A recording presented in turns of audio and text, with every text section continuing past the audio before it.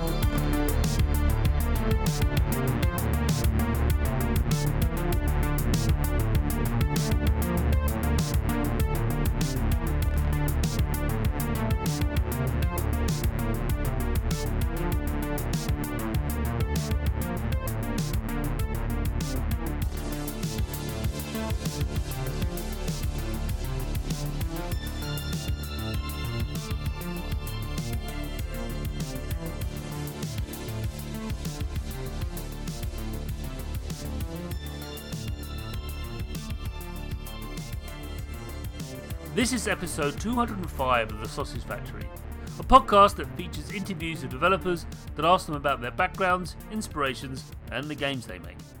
In this episode, I chat to Theodore Wern, Henrik England, and Matthias Johansson of Sky Goblin about their soon-to-be-released title, Hellfront Honeymoon. But before I do that, I'd like to tell you about the other podcasts that reside under the Cane and Rinse banner. There is, of course, Cane and Rinse itself, the highly venerated podcast that places video games under an electron microscope and described by hosts that have actually finished the game they're discussing. Then we have Sound of Play, the podcast that places the music of games front and centre and not as merely a means to provide atmosphere.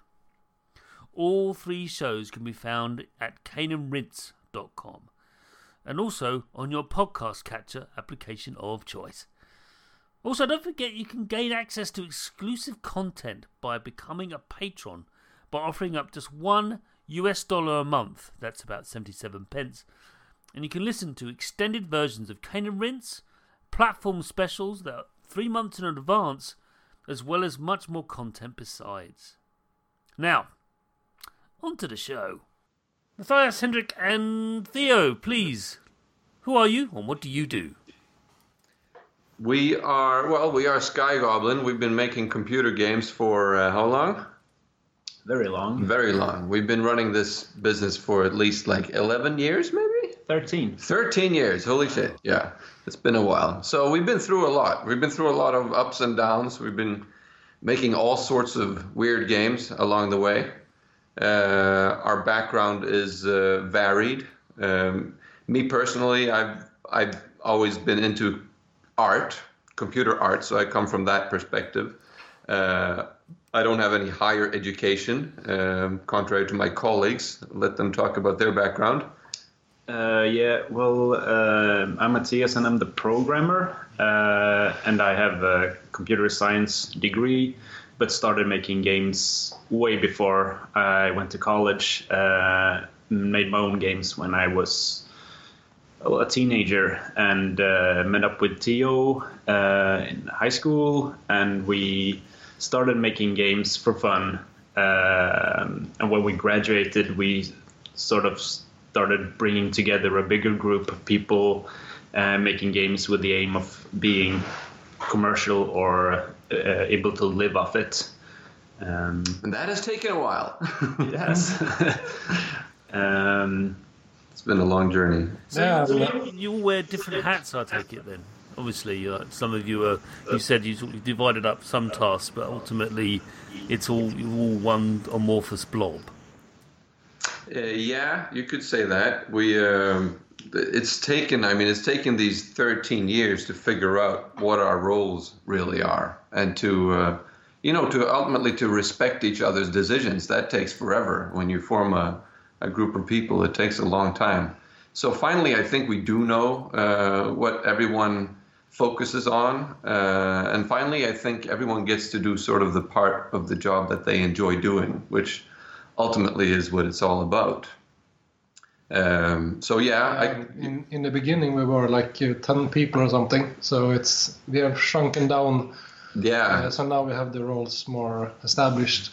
Yeah, exactly. We were really a huge group. It was more like a hobby thing, and it took a long time for people to realize that maybe this isn't what I should be doing, or like the projects we were doing. It was difficult to find a good project that everyone was interested in, and people dropped off. And once there was a little bit of money that started coming in, we had to make some really tough decisions, and some more people dropped off. And then as time went by, we kept on shrinking as a group. And then finally, it's just the three of us.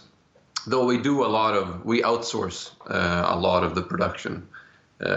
Should be said, so we don't do everything in-house. Well, we outsource the sound and music part, but we do all the programming pretty much in-house and all the graphics. Yeah, that's true, the actual development. Yeah, and all the game design, obviously, which is really I would say the most fun part. And we do that together as a group. We make the decisions together, basically sitting in the same room, drinking coffee and throwing ideas around until something sticks. Okay. So, I think you've partially answered this, a lot of you, because you sort of delved into your histories, which is lovely. But this is one of the most fun questions I like to ask guests: is how did you make your start making video games? I know you've already hinted it, but some more specifics, I think. So please, each of you describe in brief, few of your sentences, how did you make your start into this strange world of flashy lighty video games? Well, I think I would say the start was finding the first map editor, the first games that had map editors, and I was playing around for hours and hours and hours with the map editors for Warcraft and for Half-Life and a bunch of others. And then when I was 11 or 12, I was introduced to QBasic by my friend and his brother, who knew a little bit of coding, though we didn't know English very well, so it was very hard to figure out what things were doing, and we didn't have a manual or anything, so we were sitting just punching things into the computer, seeing what would compile at random, and then every other week, my friend's brother's friend, who was kind of a hacker, we thought so, came over and he taught us a new command. And then we used that for another 2 weeks and started building our own little QBasic games. And then going through school and meeting other people and actually learning programming, things got a little bit more refined, but pretty much just trying things at random, and also working a lot in a program called Click and Play. Yeah, good stuff. That later evolved to the Games Factory, and then it became Multimedia Fusion. I don't know what it's called now? I don't know, but it's still around. Yeah, it's still around. It's more professional now, and you can actually make commercial games with it. But when we started playing out with it, it was pretty basic game-making software where you could design your own objects and set up some very easy scripted behaviors for them. We used to play around with that for years, making our own little Zelda clones and other kind of top-down shooters and other easy arcade-style games. Right, so like proprietary languages, that's what you developed from, not rather from the core stuff, which you'd probably use now, like C++ and stuff like that, but you actually developed from a much higher level language, which is really interesting. Also, I can't imagine how hard programming is bad enough knowing English, so which we all now know is a very, very weird language. It is. There's lots of inconsistencies. Like just let it happen. I know. So okay. So that's really. I mean, also, you're right. Half-Life that brought about many careers. That game. Yeah. And of course, Half-Life 2 was 20 years old. Yes, yesterday I think it was. Someone announced that there's a 20-year anniversary for Half-Life 2. So Holy we were waiting 20 years for 3. Okay. Thanks, Valve. Okay, well that's. Unless you want to expand a little bit more on that, we can move on to the next question, which is difficult one to answer. This one is really about your creative juices and what gets them flowing. What do you believe, as a studio, is your biggest influences as creators of video games? I think when we were younger, we played a lot of games, and I think that's a lot of inspiration in many games we are building right now. Before this, we were building adventure games, and then we played a lot of adventure games when we were younger, Right. like Monkey Island and things like that. And this game is the Hellfront Honeymoon is some sort of mixture of StarCraft, Star Wars, not Star Wars, but like the RTS genre, combined with like the simpleness of regular platformers. Yeah, for me, it does reek of you drawing inspiration and things. Basically, your influences are other games, other creators. Yeah, very much so. It's very much like Henrik says. It's a lot from like what we remember when we were kids playing games, and what was magic about sitting down with a Nintendo 8-bit game and just mashing those buttons to pieces. It's like that's something we really wanted to capture in Hellfront Honeymoon. The intense doing something with a friend. You know, you come home after school with your friend and you just sit down and you grind a game and you just beat the hell out of that game. Rapid, arcade, action fun. Yeah. I think what a game we talked a lot about when we were talking about what we want to make intense co-op action was we talked a lot about the old classic Chip and Dale Rescue Rangers for Nintendo 8-bit, which was a really fun, like semi-co-op, not really co-op, but at the same time it was kind of game. And we were so fondly talking about this game, me and my colleagues, and we realized that we'd like to do something like that, like back to the era of simple controls, you just goofing around together in a couch, having a good time with a game. But then, and there is not so many good co-op couch games when you can play together in the couch. Yeah, we do that a lot. Like these days, socially, we play with our friends locally at their houses, at our houses. We play with our girlfriends. We play local games, and this is something that we keep hunting Steam to find the fun local co-op and local versus games, but they're not there. I mean, there are some big games. There are, like, you have Towerfall and Overcooked and Nidhogg. Yeah, Nidhogg, and there's a couple really good local games, but there aren't nearly as many as you'd think there would be, and not even on PlayStation. You got Gang Beasts and a couple other games, but yeah, we found that there was really a niche here we wanted to fill, not only for everyone else, but for our own sake. We want to play this game. That's why Hellfront Honeymoon exists. We want to play that game. Yeah, it's there's Lovers in a Curious Space Time. That's a really good one. That's another. Broforce. That's if you haven't played that, it's just absolutely. It's hilarious. It's good. It's spent most of your time putting a controller down, laughing, and then go, okay, so let's carry on. Yeah. Yeah, it's wonderfully chaotic, that game. It is, and brutally difficult. I love that. Absolutely. Brutally difficult, but people don't care. Like, it doesn't matter. I'm good. It's too funny. Yeah, it's so forgiving, that game. It doesn't matter if you die. You just jump right back into the action. It's just so much bro. But you're right. You think there's loads of games like that. You know, there's a bit of a dearth. There's a bit of a, and it's getting better and better. And, it is, absolutely. And yours, Hellfront Honeymoon is going to help fill that as well, because it we'll talk about it in more detail later, but there's some aspect of it that makes me, because I'm very old, so I remember like Robotron and stuff, and like, oh yeah, this feels a little bit like that, but there's also, like, you listed a whole rack of games as well there, and I think the best way to describe then this latest output of Sky Goblin is is really about a homage and an embracing of all the best bits of arcade/RTS games and squeezing them together. Yes. And there's a little bit of MOBA in there as well. There is. There's a little bit.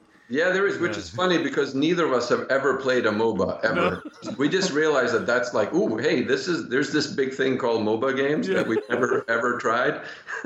So maybe that's popular, and we should kind of vampire into that somehow. Yeah, I did I was doing working on a feature called Dota Have a Clue, which is basically how to get into MOBAs or what are the best sort of ones. But every time I try to write it, the one appear, then vanish. Because they come and go, unless they're called League of Legends and Dota. They just come and go. Yeah, there are a million of them. It's like, no, don't. Are you Dota? Yeah, go away. I think one of the reasons that, I think our generation, it's sad saying this, but we're 30 plus now. Yeah. We're old when it comes to this. We're used to the Nintendo 8-bit controller. We like that there were 2 buttons on that. There's B and A. And that was magic for us, and that's something we want to bring into Hellfront Honeymoon is the simplicity of the interactions. We don't want too much to think about. We want intense action, not too much complexity. No, and for me, I'm even older because I'm 40 plus. So oh my God! It was one button. We only had one. Yeah. Yeah, so we can relate here. Yeah, we can relate. Like, what is this thing? Just deal with it. I can't. So, yeah, just only one button. But they managed to get through amazing things. So, excellent response to that question. I've had all sorts of response. Everything from my dog to my, science fiction author to, like you say, just other people's work. And that's a great thing to respond with.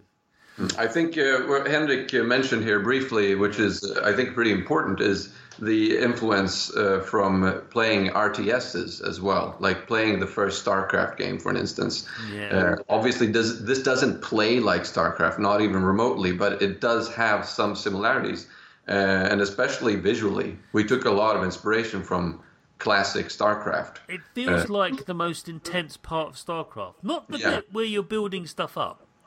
That's fine.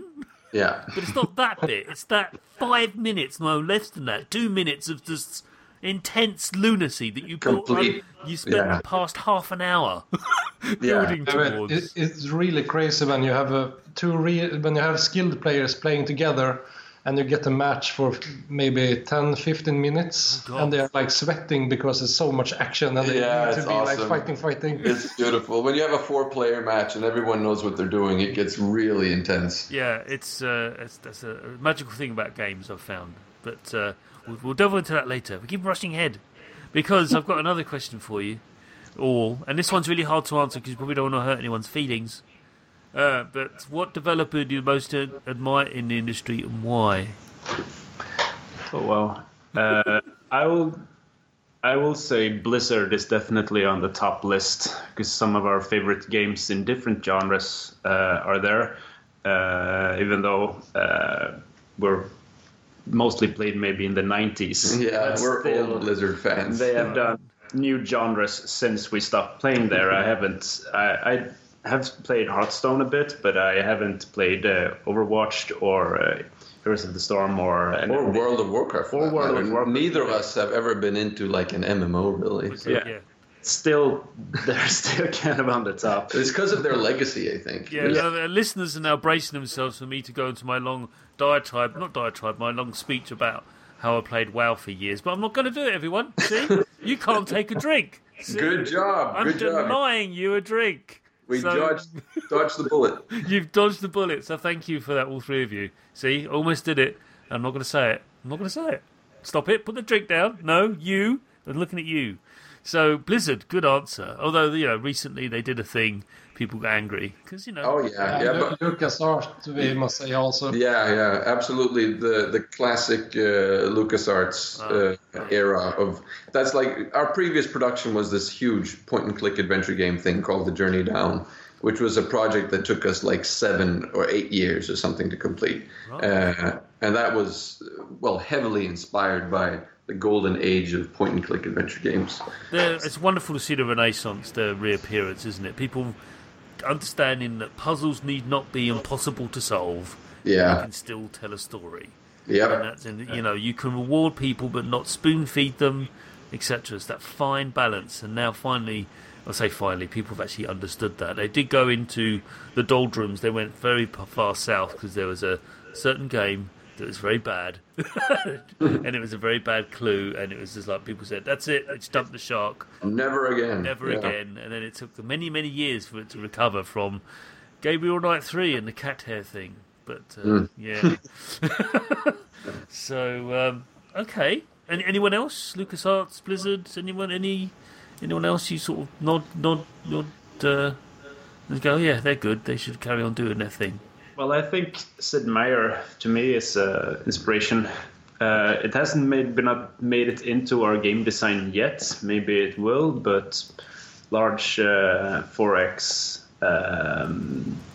civilization type games is one that should also get recognition to be a big inspiration and a big source of a lot of fun, I think.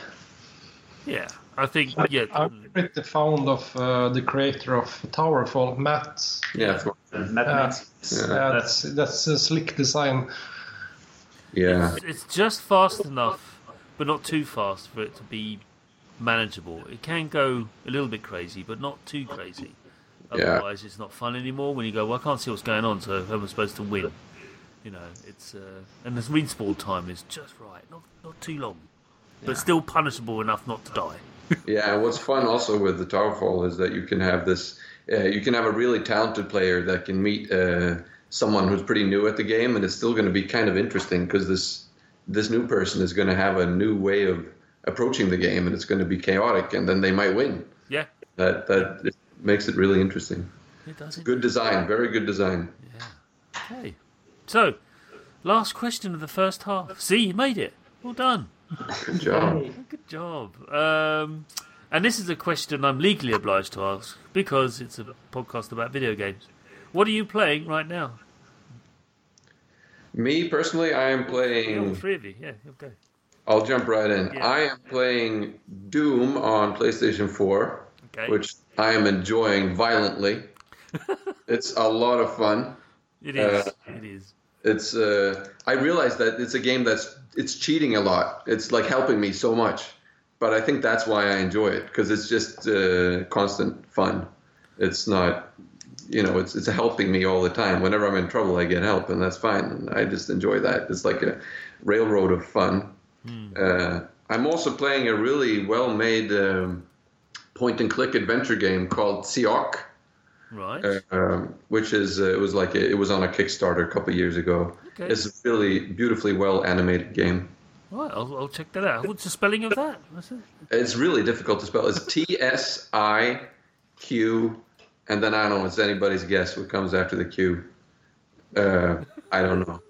TSIOQ. TSIQ should be enough for people. Yeah, something like that. That's good. That's great. That's great. Yeah, it's a really like a tight design, right? And it's not a difficult game. I like easy games. It's an easy adventure game with tight design, and it's not very big in scope. It's probably something you finish in an evening if you had more time in the evenings than I do.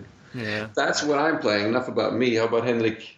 Yeah, I'm mainly playing games with friends in the sofa. Right. So I usually play Towerfall or Needhog or some other simple games that you play for maybe half an hour and then you switch game. Right. And have you played Nidhogg 2 yet? Have you played? Is Nidhogg 2 out now? I think it is. I can't remember. Yeah, I haven't played it. Yeah. Everybody's telling me that the first one is better. So. Yeah, it looks like they did. Like I'm just going to barge right in here. Nidhogg 2, without having played it, it looks like they did what anyone might want to do, which is just complicate things a lot and add a lot of stuff. Yeah. Which, when you make a game, generally, really a very bad idea. It is.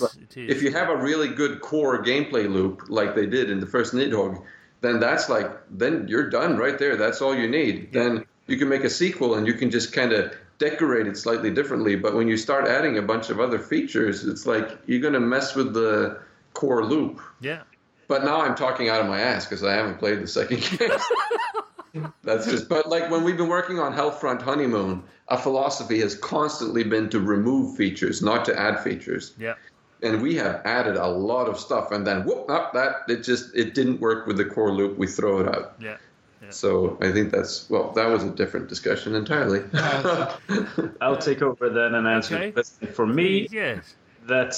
And I'm solely playing Age of Wonders 3. It's the only game he ever plays, by the way. Since forever, I've been playing that series. It's like a fantasy questing turn-based strategy game by Triumph Studios in the Netherlands, I think. And it's kind of a building off of Heroes of Might and Magic and the Master of Magic game series or games. So I'm kind of stuck with that, and I think I'm just gonna keep on playing that.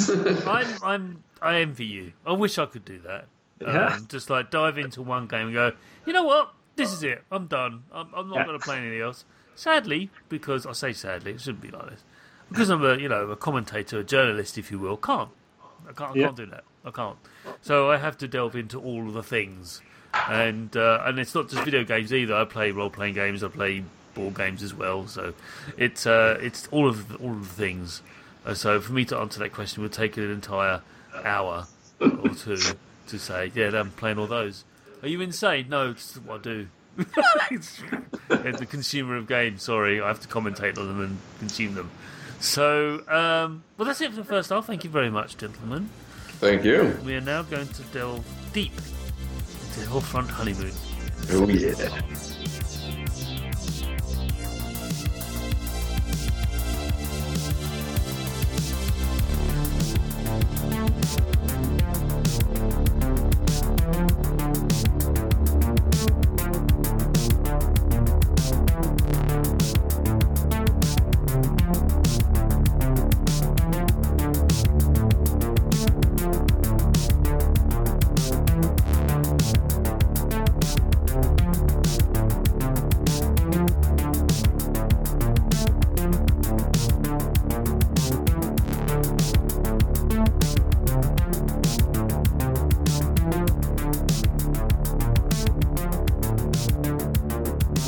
So, first question. Regular listeners will know isn't a question, it's a request because we can't talk about a game until we know what it's about, how it works.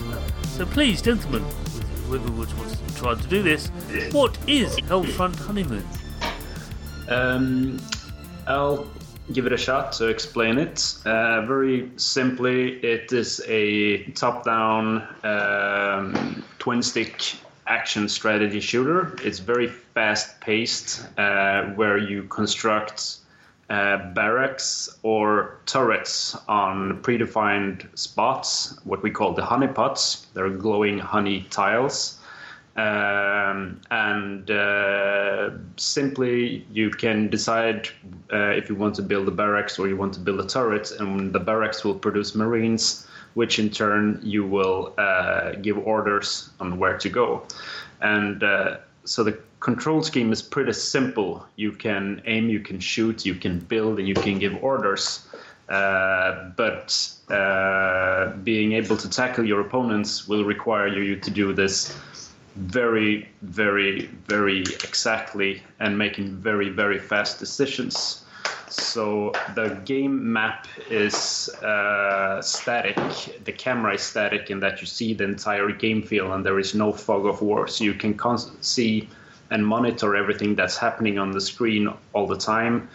But since it's very fast paced, you will need to keep your eye on the player that you're playing as, and therefore you would kind of need to have a sixth sense in understanding what is going on outside of your main focus of vision, so to kind of figure out what the enemy is doing and how you should counteract it at the same time as you're pulling out or doing an attack on one side of the screen.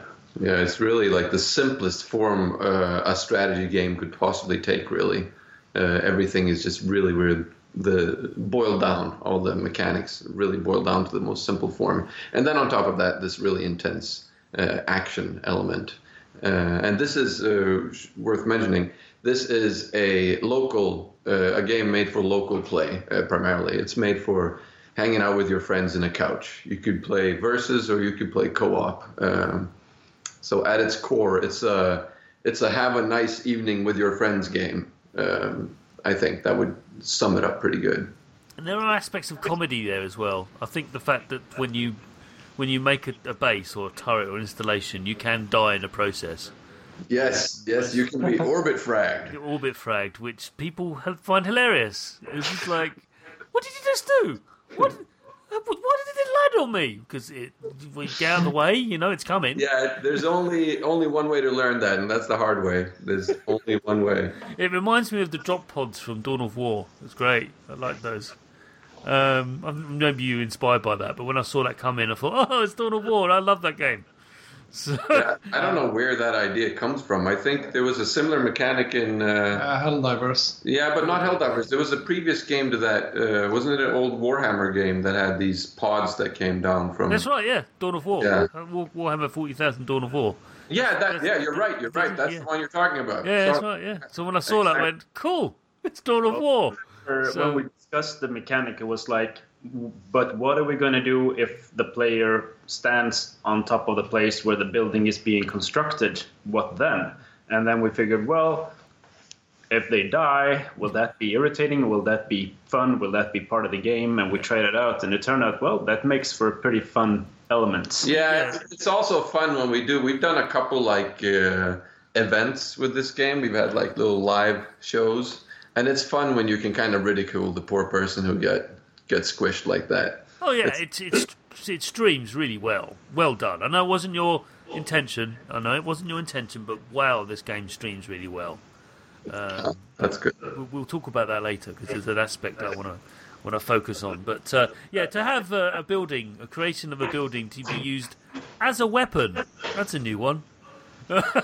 Yeah, it is. It's funny also about this as a weapon is when we originally designed the turrets. Normally a turret in a game is a defense thing, right? You use it to bunker down and defend your base. Yeah. But we realized early on in the design of Hellfront Honeymoon that no, it's a lot more fun to use them offensively. Yeah. You attack with them here. Yeah. They're like something you slam down. If you manage to slam down a turret close by or inside your enemy's base, you're just going to eat them up from the inside, and that is so much fun. It's devastating. It is. So as soon as one comes out, oh, come on. What? Yep. Give me a chance. No, you wouldn't do the same to me. So, yeah, they are a little bit more powerful than troops, which will come to a minute. But, so we talked about the mechanics, and there's two bases you can make, at least initially. I know it changes up, but don't want to put too much spoilers. But ultimately, I know you talked about features, and you trimmed it down as best you can. And again, this is something everyone... Take a drink, everyone. But my contention is video game creation is actually very destructive, and that you make a lot of stuff but never actually makes it to the game itself. And you sort of package it up and go, that's lovely, but not for this game, and you put it somewhere else. Oh yeah. We have so many designs and drawings and ideas and concepts that have been in the game and then disappeared. Just didn't work, but they will work on something else, but not on this one. Yep. I want to ask about when you're ordering troops. You build bases, barracks, if you will, and then troops appear from them, because that's how RTSs work. If you can call it that. I don't want to actually put this in a genre or pigeonhole. I can't. I've tried. It's impossible. It's best not to bother. But why is there a limit of the range on where you can order troops to go to? Well... When playing with the gamepad, you you don't have a cursor where you can select any part of the screen where you want them to go. Uh-huh. So giving the PC player the ability, if you play with a mouse and keyboard, to give orders on any part of the map gives a certain advantage. Yeah. It's not a super amazing advantage, but it is a gameplay advantage that we didn't want. But also we wanted to have... We felt that it was nicer that you, as sort of the commander of the troops, needed to kind of get into the action. You need to sort of advance or be in proximity of where you want your troops to go. So it puts a sort of a constraint on how you can order your troops, and that you need to move yourself to the other part of the map to also send your troops there. Yeah, I mean, it's a. They can only go one place as well. You can't split them. It's like they can either go over here or over here. Just send them to where they need to go, and the turrets will chew them up. But hey, at least they're not dead, because what we haven't really explained is the player is actually a person on the map. They're not this god thing looking down. They're a dude alongside them. There's a super dude that respawns, but it's still a dude. Yep. And ultimately, as soon as you get killed and there's nothing else on the map that's still yours, that's it. Game over. So if you die, but there's one turret still left, just a sliver of life, you will respawn and you can carry on. Maybe. Yeah. Normally, when you're at that point, it's very difficult to turn it around, but I have done it. I have done it. Well, sometimes you get the amazing turnarounds, like you somehow manage to sneak away. There's that little invulnerability when you respawn. You're invulnerable for like 2 seconds. Yeah. You can just squirm your way out, and then you find a free honeypot, and you slam down a new turret there, and suddenly you got a little defense, and then you can start building your new base, and the match just turns around. Yeah. And you can also build, if you're running through a lot of troops beside them, then you can build something just so they shoot on the building instead. Yeah, so you manage to pass by. I think one of the satisfying things I had is I was down to one. There's a turret. I just ran off. And they left a whole series of honeypots empty. Don't know why. Yeah. Okay, I'll just slam a lot of stuff down there. Yeah, some of it. Yeah, exactly. Boom. So very, very satisfying play. But there's one thing we haven't mentioned, and it's a conceit of the game. It doesn't really go into detail about it. It's just fine. I don't have a problem. But there are, shall we say, wildlife involved with this conflict between green, white, and blue, and what have you. There's bugs, lots of Starship Trooper bugs coming out of. Why? Yeah, good question. Yeah, why? How did this come about? Was this? Well, I think like originally this setting was a lot more like human versus generic space bug type. Honeybee. Yeah, some kind of like those there are hexagons everywhere, so it kind of looked like a beehive. All right, okay. Kind of honey theme, and so there was a lot more focus on playing against these bugs, which was like the sort of just the default way we approached the project. You're humans and you're shooting bad bugs in space. It was a simple place to start. But after a while, we realized that the fun part was shooting other humans. So the bug part, the space bug part of the game, like kind of slimmed down, and there was more focus on the actual human units, human construction.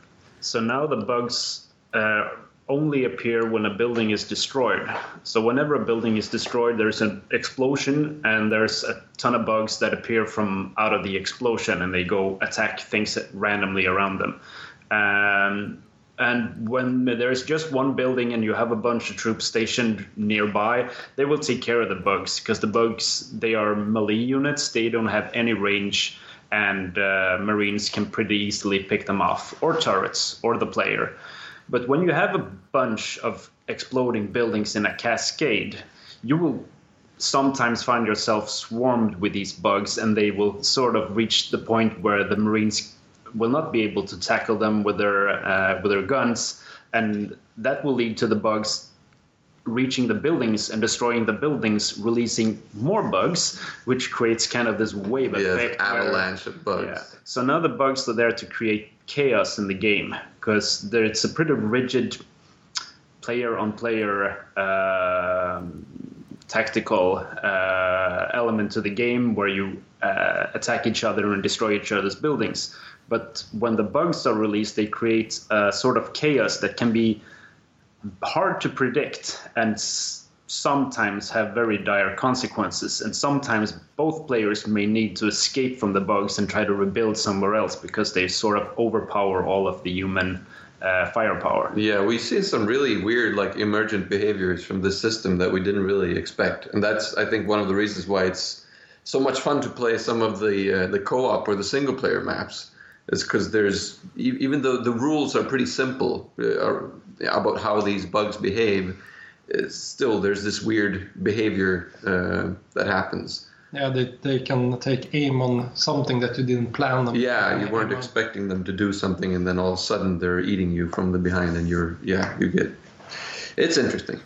Yeah, what I found is I've kept on forgetting they would happen.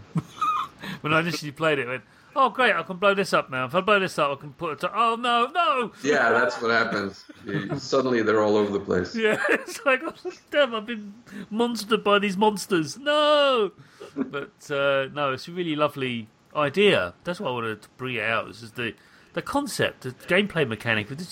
I mean, it sounds like it was there all the way along, but it's sort of diminished, which is not what I was expecting. I was expecting something you added later on, but it's something you've it's been. Well, it was like in a earlier version of the design. Yeah.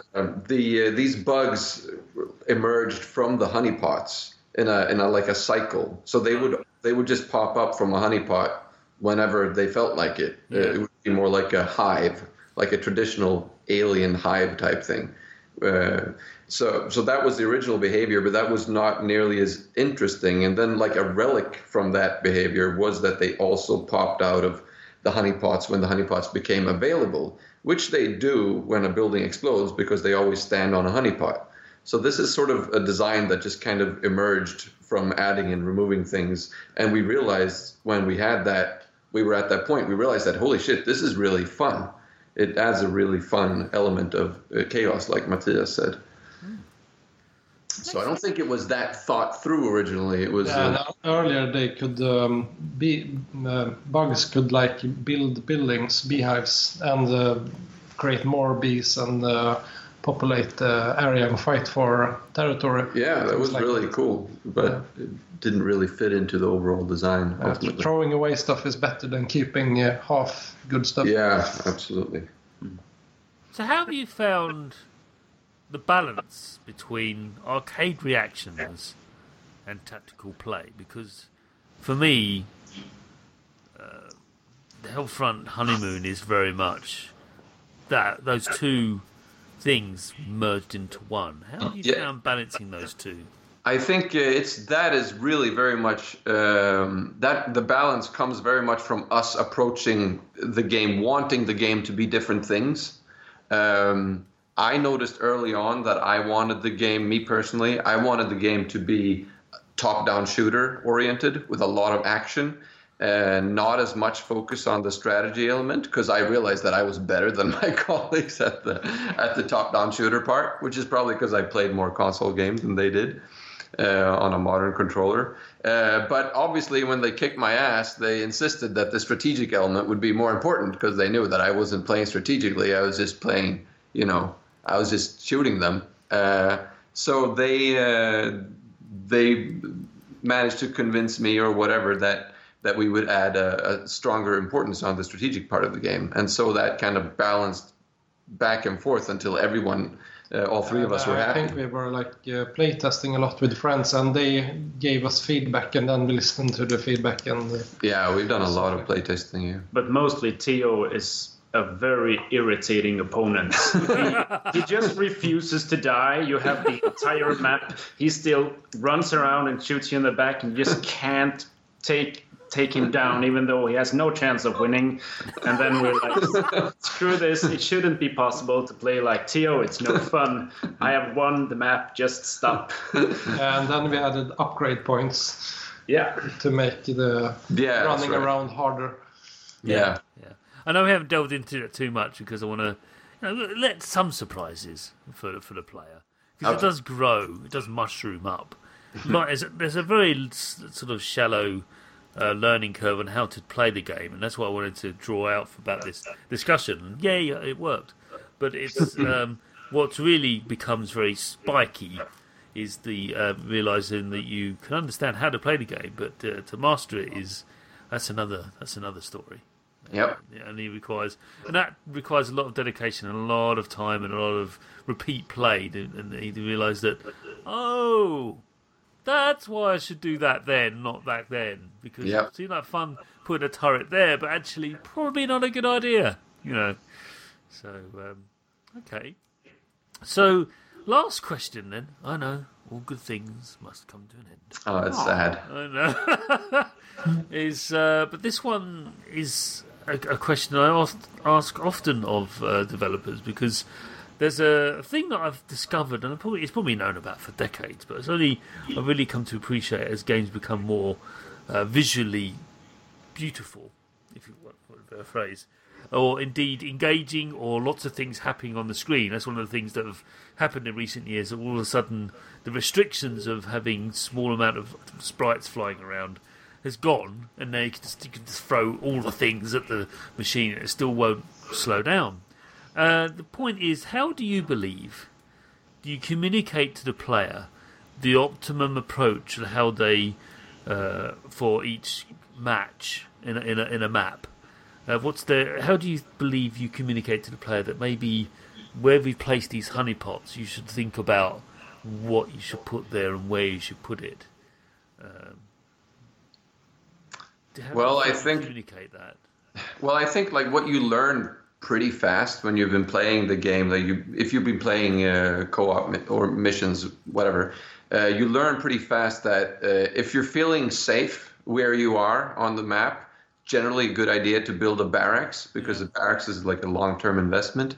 And if you're in an area with a lot of heat, there's a lot going on, then you want to put up a turret, probably. It's not always the best idea, but as a general rule, if there's a lot going on, put up a turret. If it's a safe area, put up a barracks. And I guess when you played a couple matches and you come to a new map, you can probably sometimes like understand what we were thinking when we designed the map, or I should say Henry, because he's the one who made most of the maps.